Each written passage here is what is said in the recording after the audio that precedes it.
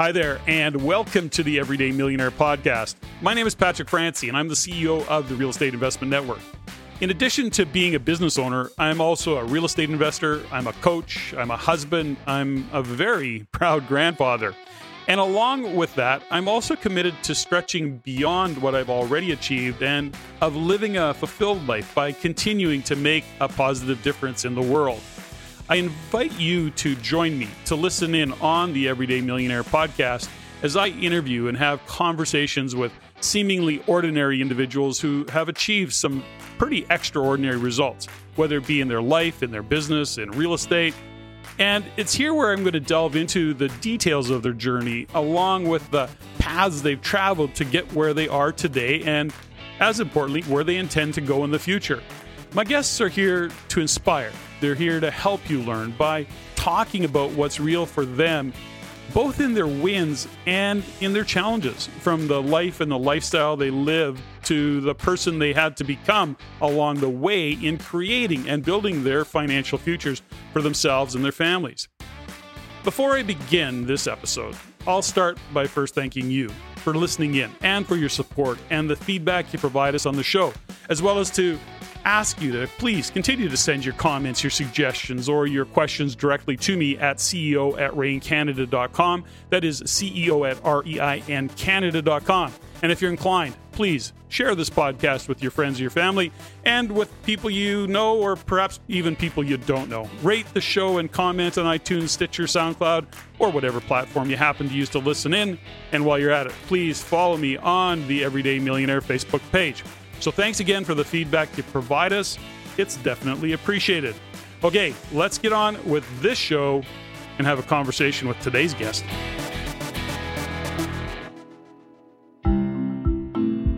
Natasha Feghali is a young lady who is an award-winning Canadian and has been recognized for her philanthropy in community and her strong dedication to education. She's been the recipient of the 40 Under 40 United Leadership Windsor Award in 2018, as well as numerous other awards and recognitions, most notably the Sovereign Canadian Medal in 2015 for her dedication to education and the future of entrepreneurship and youth. She is an international educator working overseas throughout her career while giving workshops, seminars, and conferences both nationally and internationally. She's taught in China, in France, Kuwait, and a lot in Ontario. Now, in between all of her travels and sharing of lessons, Natasha has been successful investing in real estate with a focused plan in creating a very secure financial future.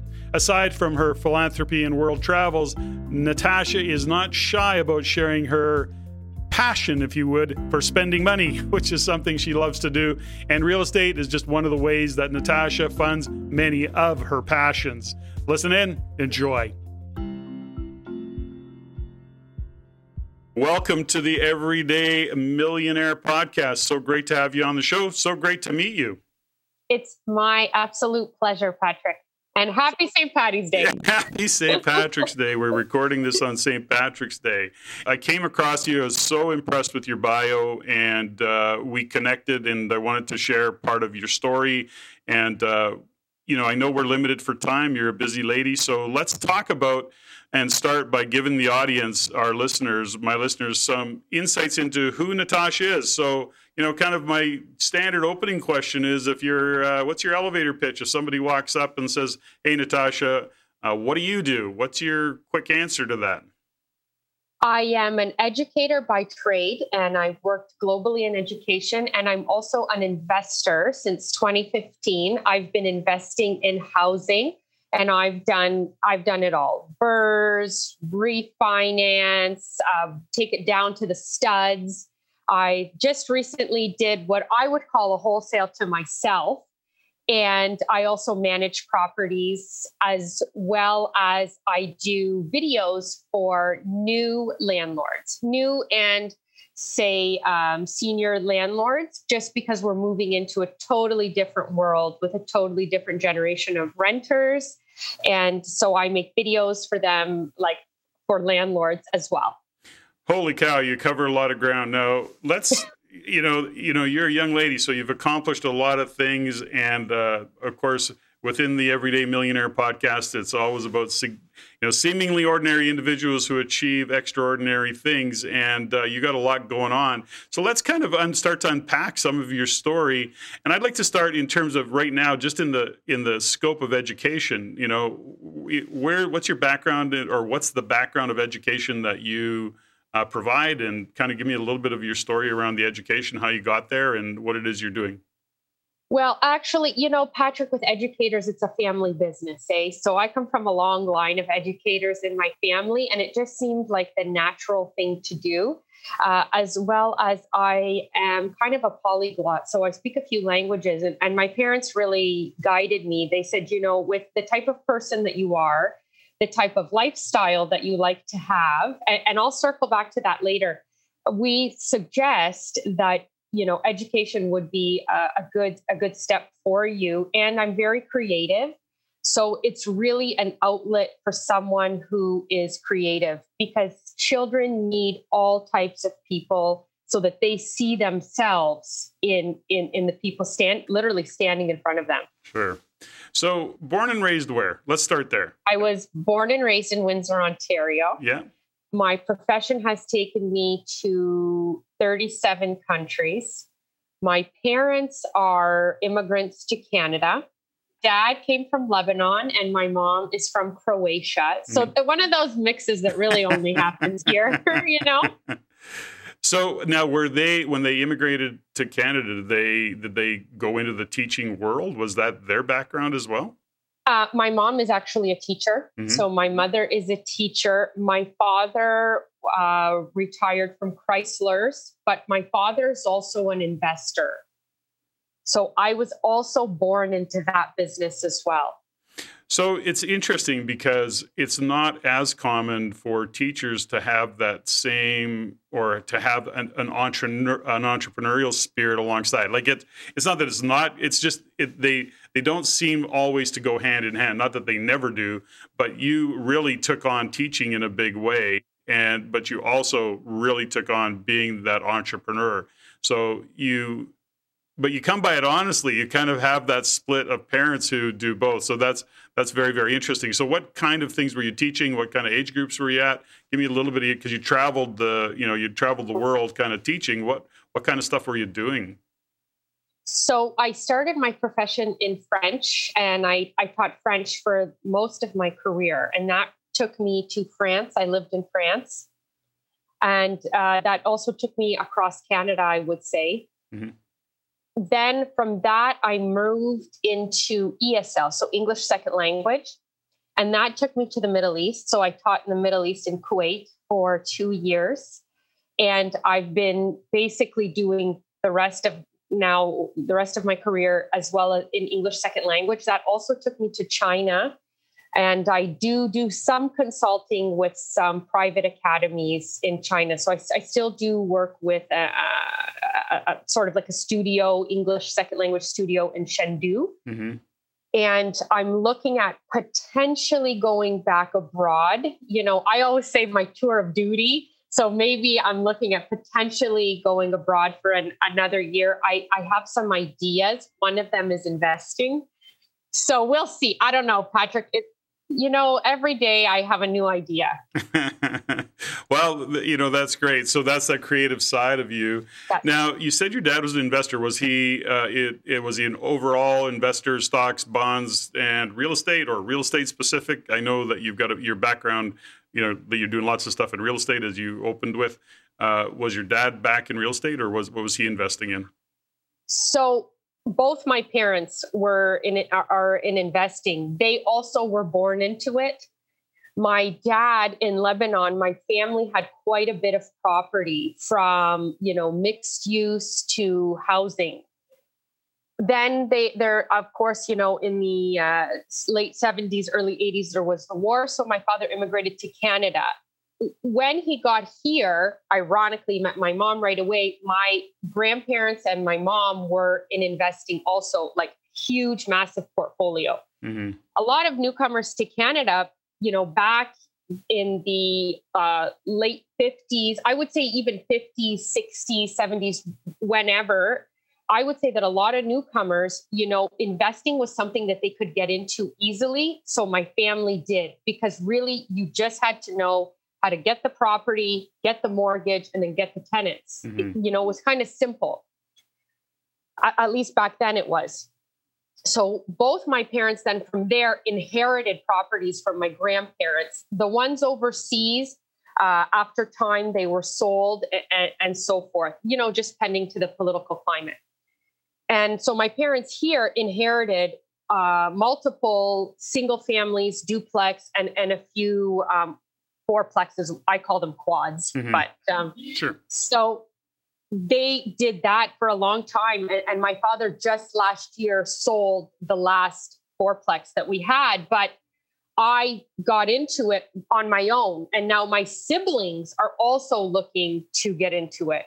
So we kind of have been, I wouldn't even say groomed. We're kind of born into it. My parents never really wanted us to do that. They always wanted us to be professionals. But I like it because you can also be creative in it. So, and which you've been now, certainly with the pandemic and with COVID, it sounds like you've kind of pivoted to kind of step into the market and provide a service that you're creating that, there's a gap here. What can I do to fill the gap? And in this case, it's supporting rental housing providers in, getting and marketing their properties. And you're doing that through video. Is that what I'm hearing?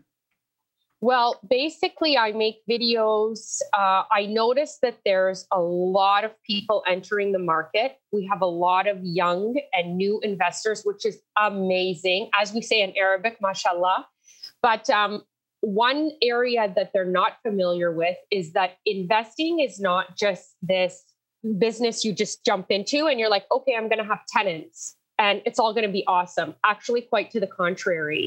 You need to know, especially here in Ontario, you need to know the act. You need to know what you're doing. You need to have people literally on payroll, such as a paralegal, and you need mentors. So my videos are just quick 1 minute, synopsis of, all right, well, if you have tenants, do this, don't do that. Try this, don't try that.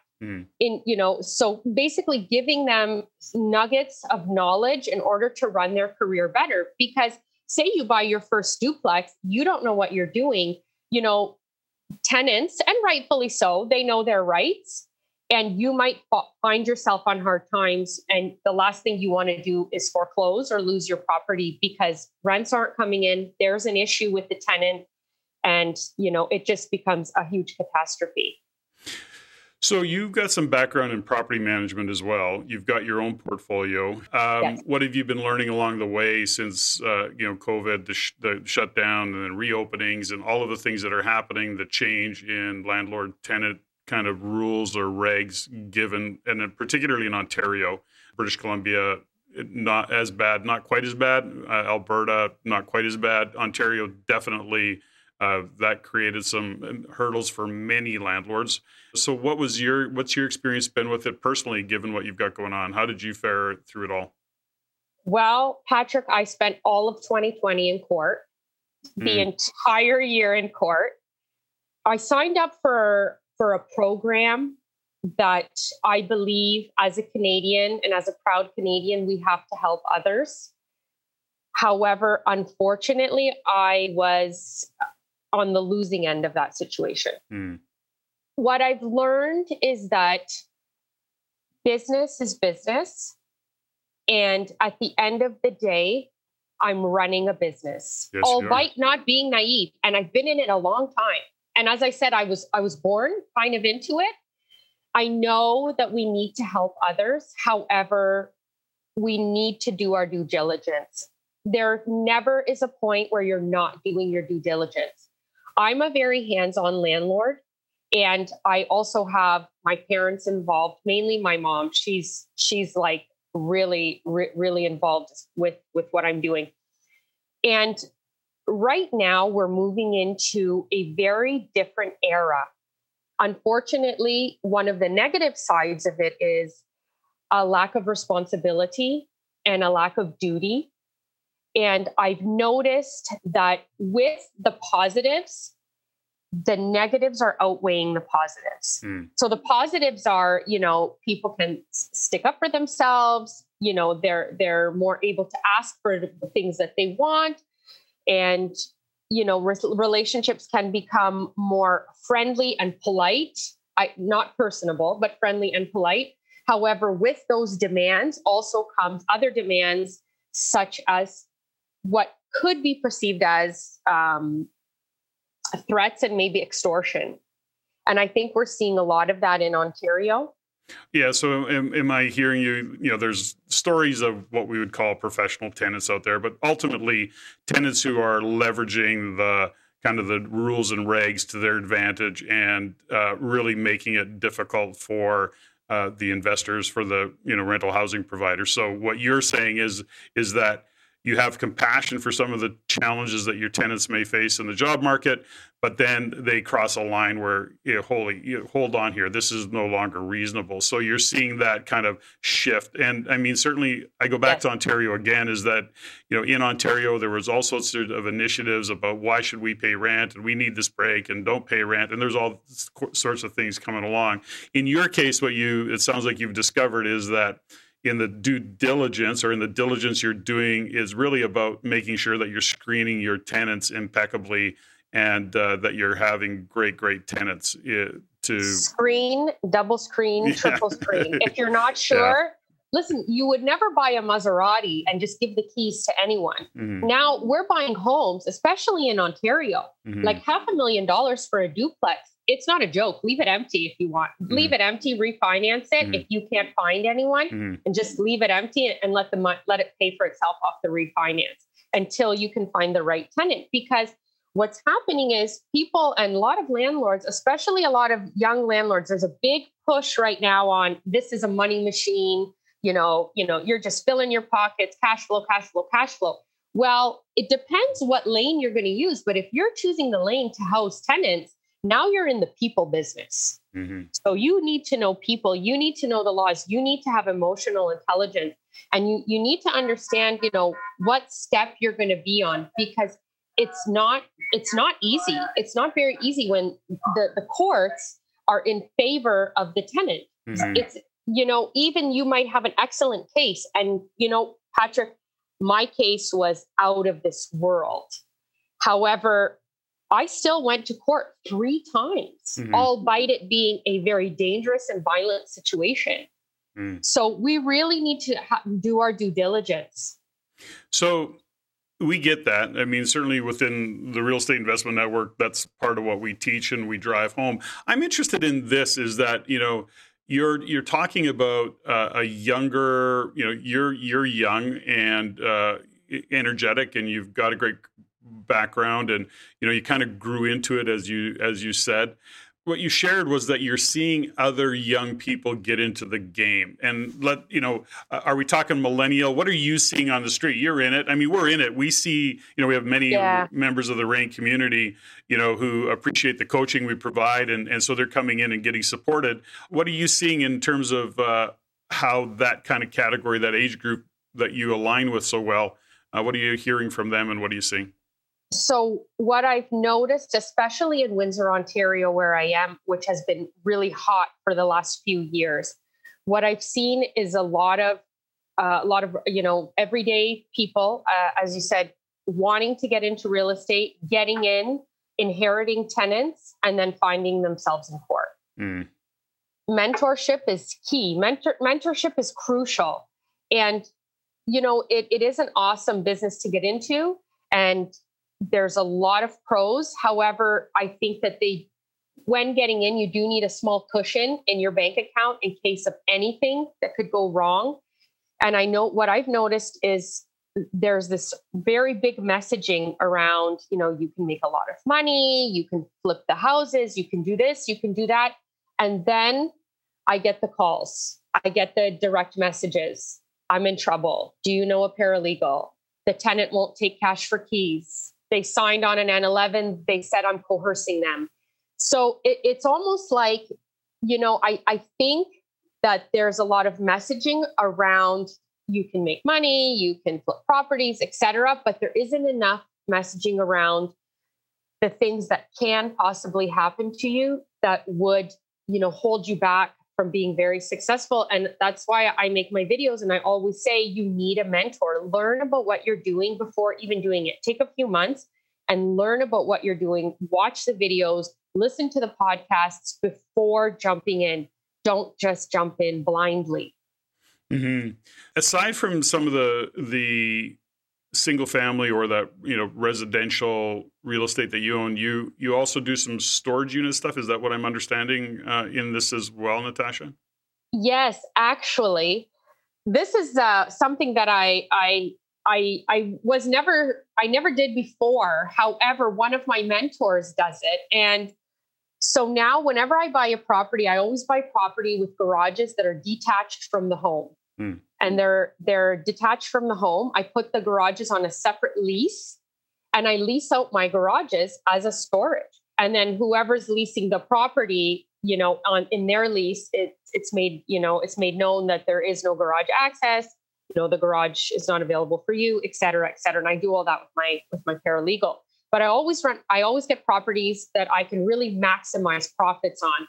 And one of them is having a detached garage, because then I can turn around and rent that garage. And as well as the garage falls under my insurance plan. Mm-hmm. So it's like a win-win situation. So is your portfolio primarily based in Windsor, Natasha? My portfolio is, and it's been a big dream of mine to now invest outside of Ontario. And I am working to start in the US. Actually, I'm working with one of the banks. And I have a mentor that I watch just on the videos from learning from investors. And I reached out and I said, can you help me? It's a big dream of mine to invest in the Midwest. I'm very close to Ohio.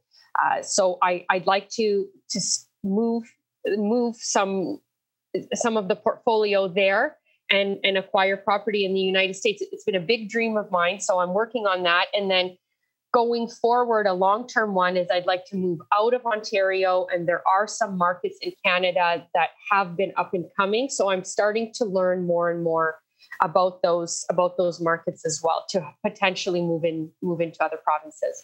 Yeah, and within the RAIN community, we're, as we do our research, we're looking, and we're also seeing that where many members of the community are actually taking capital off the table in Ontario because the market has been hot. They've been in there for a while. They're actually taking profits and then kind of divesting of those profits into other province, primarily Alberta, because of the price points in there and the future growth that people are starting to see, rents coming up, that kind of thing, as well as a little bit into British Columbia, although in most of BC, it's really tough because those prices have escalated significantly as well over the past several months. So, we're definitely seeing people coming out of Ontario because it's more challenging. It's not that the cash flow doesn't exist in Ontario, because it definitely does when you know what you're doing and where you're looking. But ultimately, we're seeing a propensity to have investors do that. Now, in your background, they talk a lot about, and I'm hearing it kind of as you're speaking, but philanthropy is something that's been important to you. And tell me a little bit about that philanthropic side of what you do and why you do it. Well, Patrick, because we invest in our community in Windsor, Ontario, and it's a small city. There's only about 300,000 people. So I take around 10%, anywhere from 5 to 10% a month of my profit, and I give it to charitable donations in the city. Either we look for who is in need or they contact us. And it's been really important because I'd like to have that presence in the community to show that we are reputable and that we do give back. And I feel that tenants feel a sense of pride to know that they're living somewhere where they're making a difference. Mm-hmm. And I feel that it's so very important to invest in the community. We are business owners here and we generate our income here. So it's important to give back and to show that we are giving back. And I've heard from other tenants who have seen that, we feel a sense of pride. We feel a sense almost that, of ownership, that we're doing something positive to make an impact in the community. And especially now during COVID, I had tons of tenants that lost their jobs. I would say about maybe 40% that lost their jobs. And some of them had to rely on those food banks, on the United Way. So it's really nice to know that we give back. When you look at what you've got, I mean, you're driven. You've won 40 under 40 awards. You've been a contribution. You take on leadership. Contribution seems to be big. In your charitable, philanthropic side of things as well. But when you look at who you are and what you do, what kind of fires you up in the morning? I get the creativity but are you clear on do you have a purpose? Like, are you one of those individuals who goes, I know my purpose. I know exactly what I'm here, what I'm doing, and how I'm moving forward. Are you built that way? I am like the hummingbird. Some days I'm very clear. Today I'm going to find my next wholesale. Other days I feel like, okay, I'm going to try a little bit of this and try a little bit of that. I always know the direction I'm moving in, which is freedom, working if I choose or not. I always know that I want to grow the portfolio. Can I say that I'm fixated on one goal? It changes. The goal changes. Because I've had a goal that I've been watching, a lot of investors do wholesaling. I thought, okay, let me see if I can do that. Let me put this to work and see. Now I'd like to move into the American market. That could take a week. That could take 6 months. That could take a year. So it's almost like I have small measurable goals, but they change all the time. So the entrepreneurial side of you come by it honestly you come by your entrepreneurial spirit, if you will, from your parents. And do you spend a lot of time? Do your parents, did they nurture? And, I often say it's nature or is it nurture? You had mentioned that your parents kind of said, we want you to grow up in the professional, go to school, get an education, because they've got that background as well. How were they in terms of supporting you in your entrepreneurship? It sounds like your mom still remains a big part of what you do. And so are your parents actually part of that whole mentorship, and have they supported you along the way in regards to being an entrepreneur?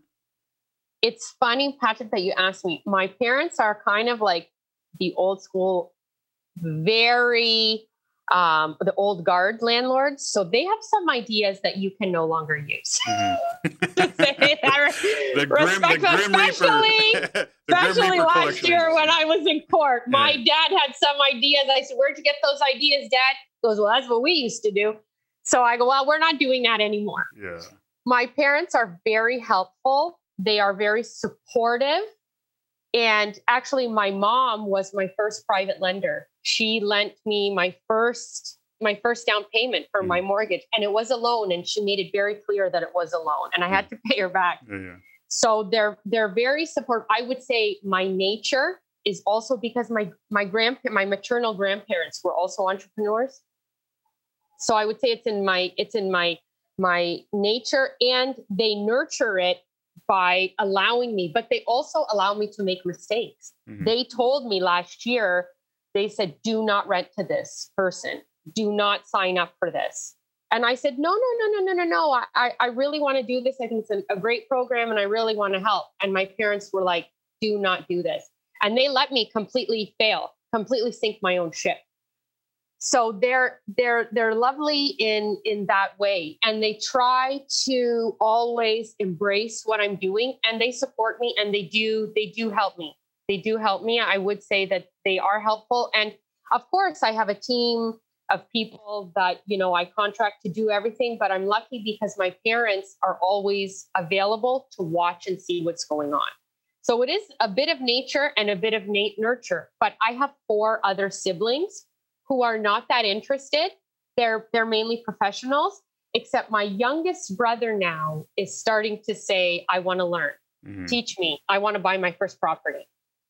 So if you're giving guidance to, younger investors, you're talking about education, you're talking about mentorship, you're talking about guidance, making sure that you have the knowledge before you're jumping in.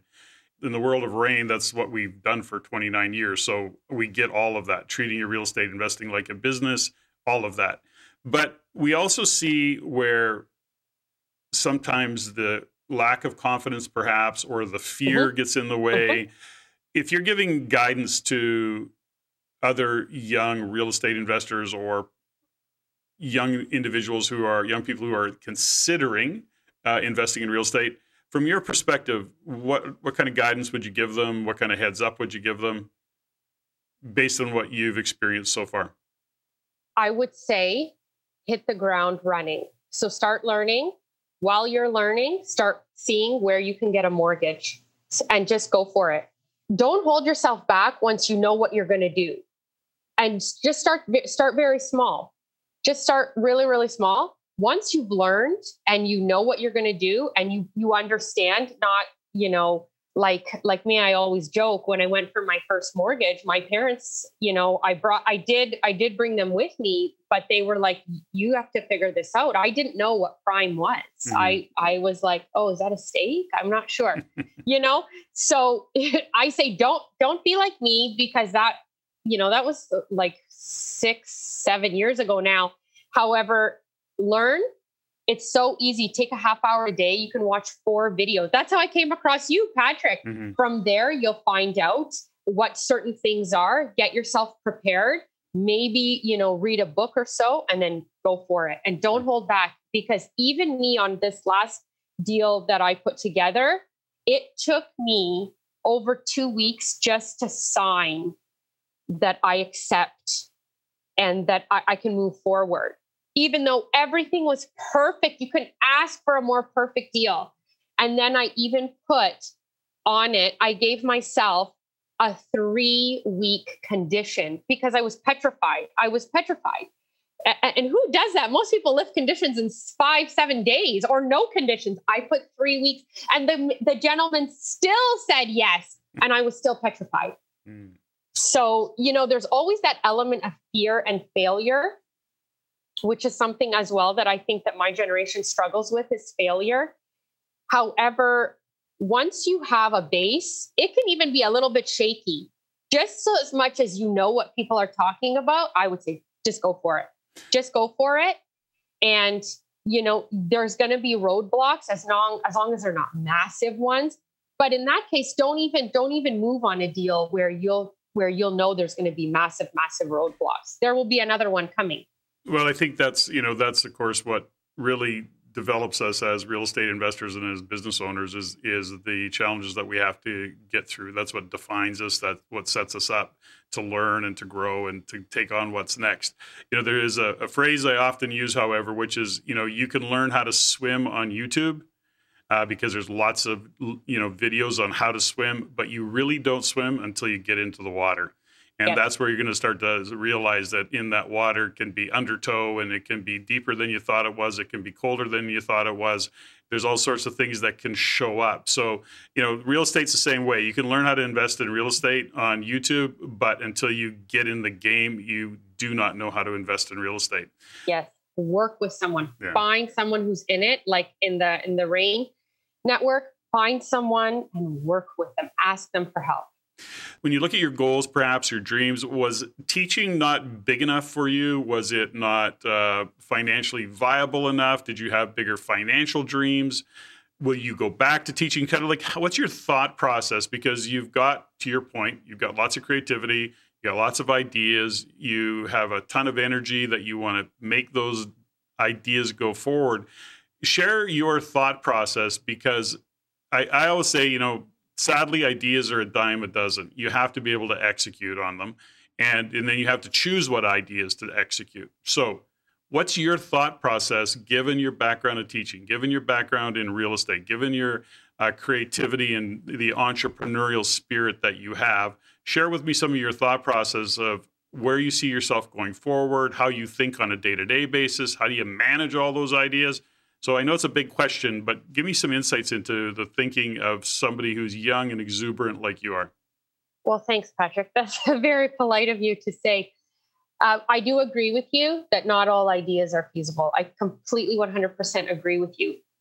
I love teaching. I love being an educator. It fills your life and soul in a way that is inexplainable. However, what I'd like to do is get to the point where I'm able to, as I mentioned earlier, to work if I want to or not. I also know that I'm going to have a family one day. So I do want to take my foot off the pedal and then just focus on possibly investing so that I could be home with my children. I think that's something that's very important for me. The other piece is, as I said, I may potentially work abroad. So if I do go abroad, I want to have a portfolio still going and that's still working while I'm, say, seeking other opportunities in education abroad. And one of the biggest reasons is that one thing I have been raised to know is that you will get older. You do need to have a pension. You do need to have a nest egg, and you need to have something to fall back on. And so it's important for me to have the portfolio, have the investing. And Patrick, I'm going to be honest, I like to spend money. Mm-hmm. So I like to travel. I like to have a bit of a more elegant lifestyle. And so this also helps me supplement my income. And that's something that's actually really interesting because people have asked me that all the time. And the truth is those are really the things that guide me. Those are kind of the pillars of it. And just that I say it honestly, I like to spend money. I'm a lady that likes to spend. Mm-hmm. So what I love about this conversation is that, what you've described is, probably the dreams of many, and yet you take action on it. You actually take that thought process, that dream, that vision, owning the fact, okay, yes, I want a better lifestyle. I want to spend money. I love supporting the community. There's a real cool aspect of you that is really interesting, and that is your love for teaching, your love for being a contribution. Now, it kind of as the older, wiser, and somewhat wider individual on this call, I definitely see some real attributes of who you are and your character that really serves that fulfillment part of what you do. In other words, being a contribution, being significant, supporting other success, really, really important. And I mean, you've got that in spades. And when you're speaking with other individuals, are you surrounded by like-minded individuals in your age group? Do you find that they're easy to find others in your age group? Or do you see lots of people who have great ideas and I want to do what you do, but they can't just seem to pull it off? Or what's your experience in that? Because we often, just because we've coached thousands over the years, and certainly as a Canada-wide, a nationwide business, we see it, we hear it, we go, yes. I've had these kinds of conversations with the Natashas of the world many times, but they're not the Natashas in the execution side of it. So share with me kind of what you see, how you surround yourself, how you support yourself. So, Patrick, I am part of a lot of different investor groups, and I run a women in investing and finance group in Windsor. Mm-hmm. It's mainly run off of Facebook now, sure. And we have some different messaging that we do, obviously, due to COVID. I attend virtual meetings. I attend a lot of things with investors. That's where I learn. That's the bread and butter of how I learn and go forward with that. I have friends who I talk to. People ask me about it all the time. Do they put the key in the ignition? Not all the time. There's a lot of possibly wanting to do it, and then maybe it's the fear of doing it. Sometimes I think that everyone has good intentions. They might not just get to the point where they're doing what they want to do, because it isn't always easy, and there are sacrifices that have to be made. Mm-hmm. And so one of those sacrifices is time. As much as, I talk about this and that, this also takes a lot of time. There's time that I put into it. There's a lot of time learning. There's time with contractors. There's time with my handy person. There's time with my accountant, with my lawyer, with my paralegal. So all of those things take time. And sometimes I feel that often, maybe I don't want to speak for my whole generation, because I don't want to do that. But I think that a lot of times, as I said earlier, it's maybe marketed that it's going to be so easy. But actually, until you really get going and until you've got skin in the game, it's not that easy. It takes time, and it's a lot of relationship building. Mm-hmm. Because then, there's that gradual release of responsibility so that you can let others do what they need to do who are on your power team. And then, you're kind of just sort of like the umbrella. Mm-hmm. Does that make sense, Patrick? 100%. 100%.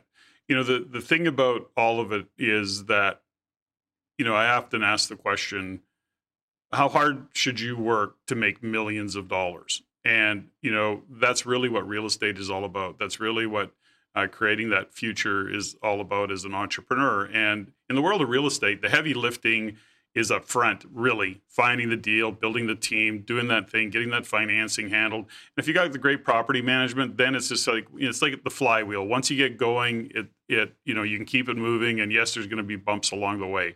And, that's the education part of it. Set yourself up. And then, of course, there's always economies and the rest of it. But here's the thing I go back to.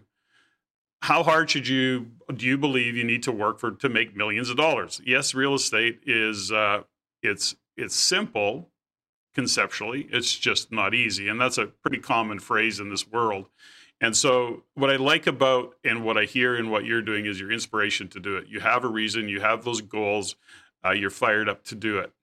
Natasha, you've got a track record in terms of what you do in the world of real estate and the world of business. Tell me a little bit about your leadership. I often ask the question of leaders, do you study it? Do you read about it? How do you take on leadership in terms of style? Tell me a little bit about your leadership in terms of how you do it. Are you really conscious of how you're being as a leader? And so you educate yourself on leadership? How is that for you? Well, in my role in education, I work with a lot of senior leadership.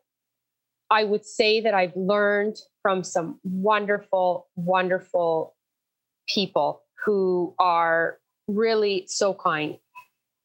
And I would say that I'm more of a quiet leader. I like to let people do their best work. And I like to ask, say, probing questions and let them tell me what they're going to do. I do the same thing in my investments. When I have my handy person and he goes, I don't even go to houses anymore.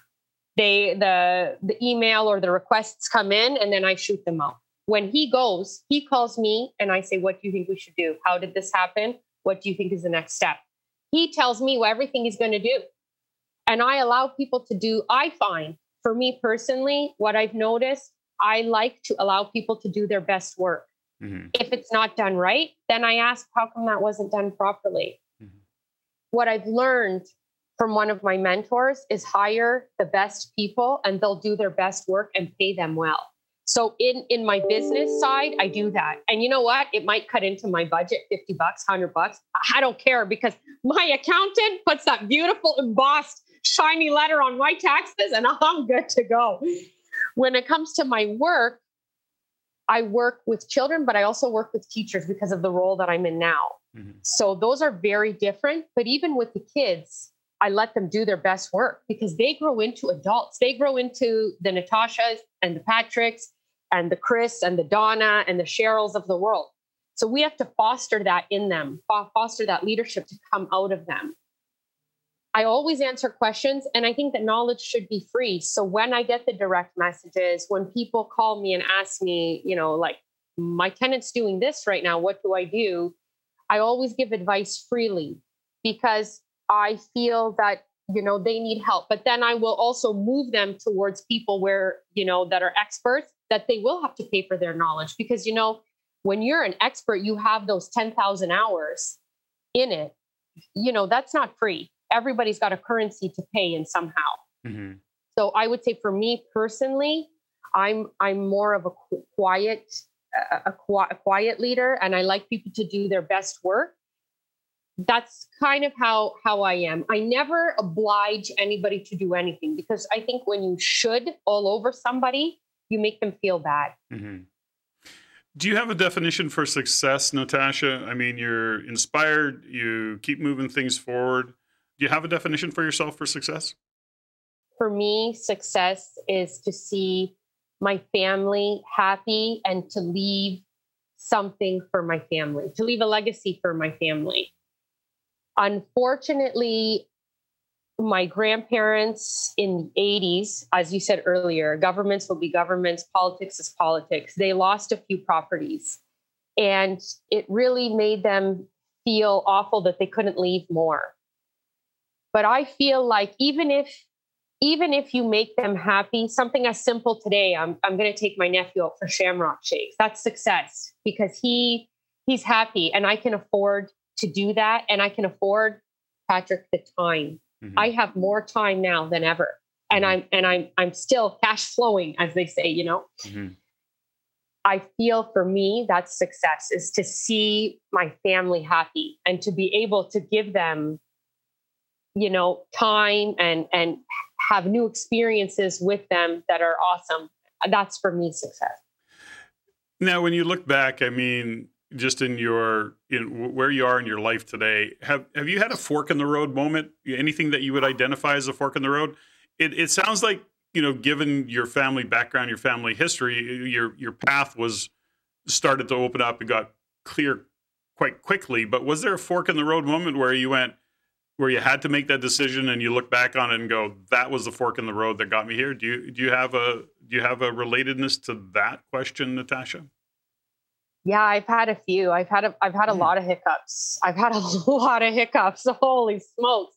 I'm surprised I didn't even lose my first property because I bought it and then I got a job overseas. So I left and I didn't really know much.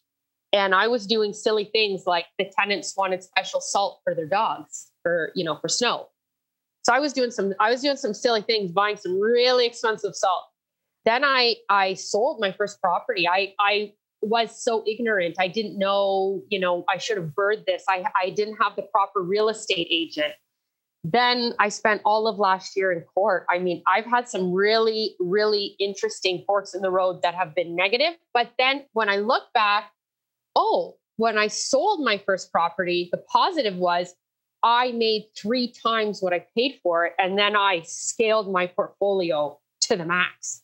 So yes, I could have probably burned that house. I could have refinanced it. However, by selling it, I scaled probably 3 times what I would have just by refinancing. Sure. So I know we got some time frame. So as we start to kind of wind down this particular episode, I've got some rapid fire questions I want to throw at you, Natasha, and they always take a little extra time anyways. The questions are rapid fire. The answers not so much. So given your, drive for success, given what you're going on, and how do you look after yourself? How do you, especially, given pandemic, how do you look after yourself? Have you got a self-care routine, a morning routine, evening routine, whether it be physical, emotional, spiritual? What is it for you? Patrick, I do. So I read every day. I work out, and I spend a lot of time at the beauty salon. A lot of time there. That's why I got to do the real estate. You love that's great. So that's one of the things you love to do. A lot of time. Yeah, that's great. And so what kind of stuff are you reading? Are you reading real estate books? Are you reading fiction, nonfiction? Do you have I'm going to ask you a little bit later, but do you have a specific kind of topic of books that you like to read? Yes, actually, like him or hate him. It depends on the investor. And God rest his soul, Stefan Arnio. I'm right now really plunged into a lot of his books. So the last one I just picked up is Strong, Weak Men Create Hard Times. Mm-hmm. So I just got that. Actually, got it off my sister. And I'm also reading a book that was suggested by him, and it's the banking system and the enslavement of mankind. Mm-hmm. So those are the 2 I got on the go. iPhone or Android? I know it's not fun. That's not fun. I should have said Rich Dad Poor Dad, but I'm just too honest. That's all good. iPhone or Android? Android, and I really want Clubhouse. Okay. So, favorite swear word? Can I say it in Arabic? I don't know. Sometimes that's worse, isn't it? Yeah, it's not going to be worse. I like to say the F word a lot. F-bombs, yeah. Most people like F-bombs. It's I always feel like I've had many guests that go, "No, I don't swear." How is that possible? That's great. Do you have a favorite inspirational quote? Yes, I do. Actually, and it's so funny. Today's St. Paddy's Day. Many hands make light work. What are you not very good at? I'm totally culturally taking this on. I come from Mediterranean heritage, and my origins are from the coast. Like they're both, one's the Adriatic, and I can have a very fiery 0 to 100 very quickly. And I grew up in a home where everybody's talking over everyone. Even my nephew, who's 5, he's got to jump in too now. Even he talks loud, and we just have really fiery personalities. And Patrick, in our business, you got to be professional. And I work on it all the time. Okay. Can't drop the F-bomb on a tenant. Just can't do that. If heaven exists, what do you want to hear God say when you get to the gates? You did a good job. Room, desk, or car? What do you clean first? My room. Do you have a favorite tune?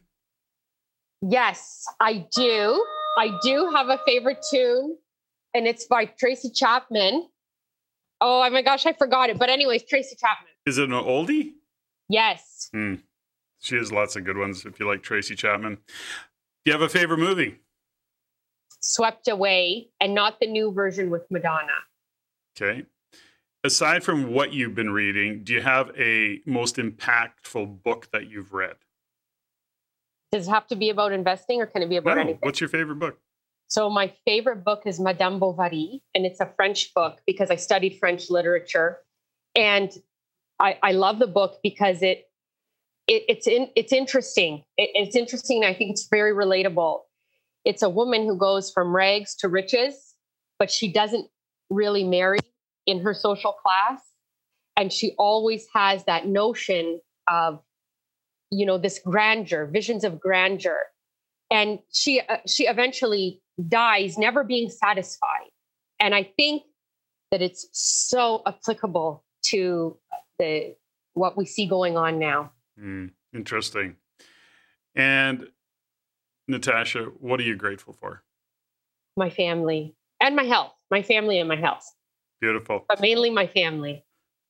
Well, I am grateful to have met you and to have had this conversation. And me too. I'm so grateful. So glad to have you on the show today. And it's on St. Paddy's Day. So it's a success. It's on St. Paddy's Day. It's your special day. It's my special day. Nobody really makes it special, but I always have some laughs about it anyways. You got to get the Shamrock Shake. That's right.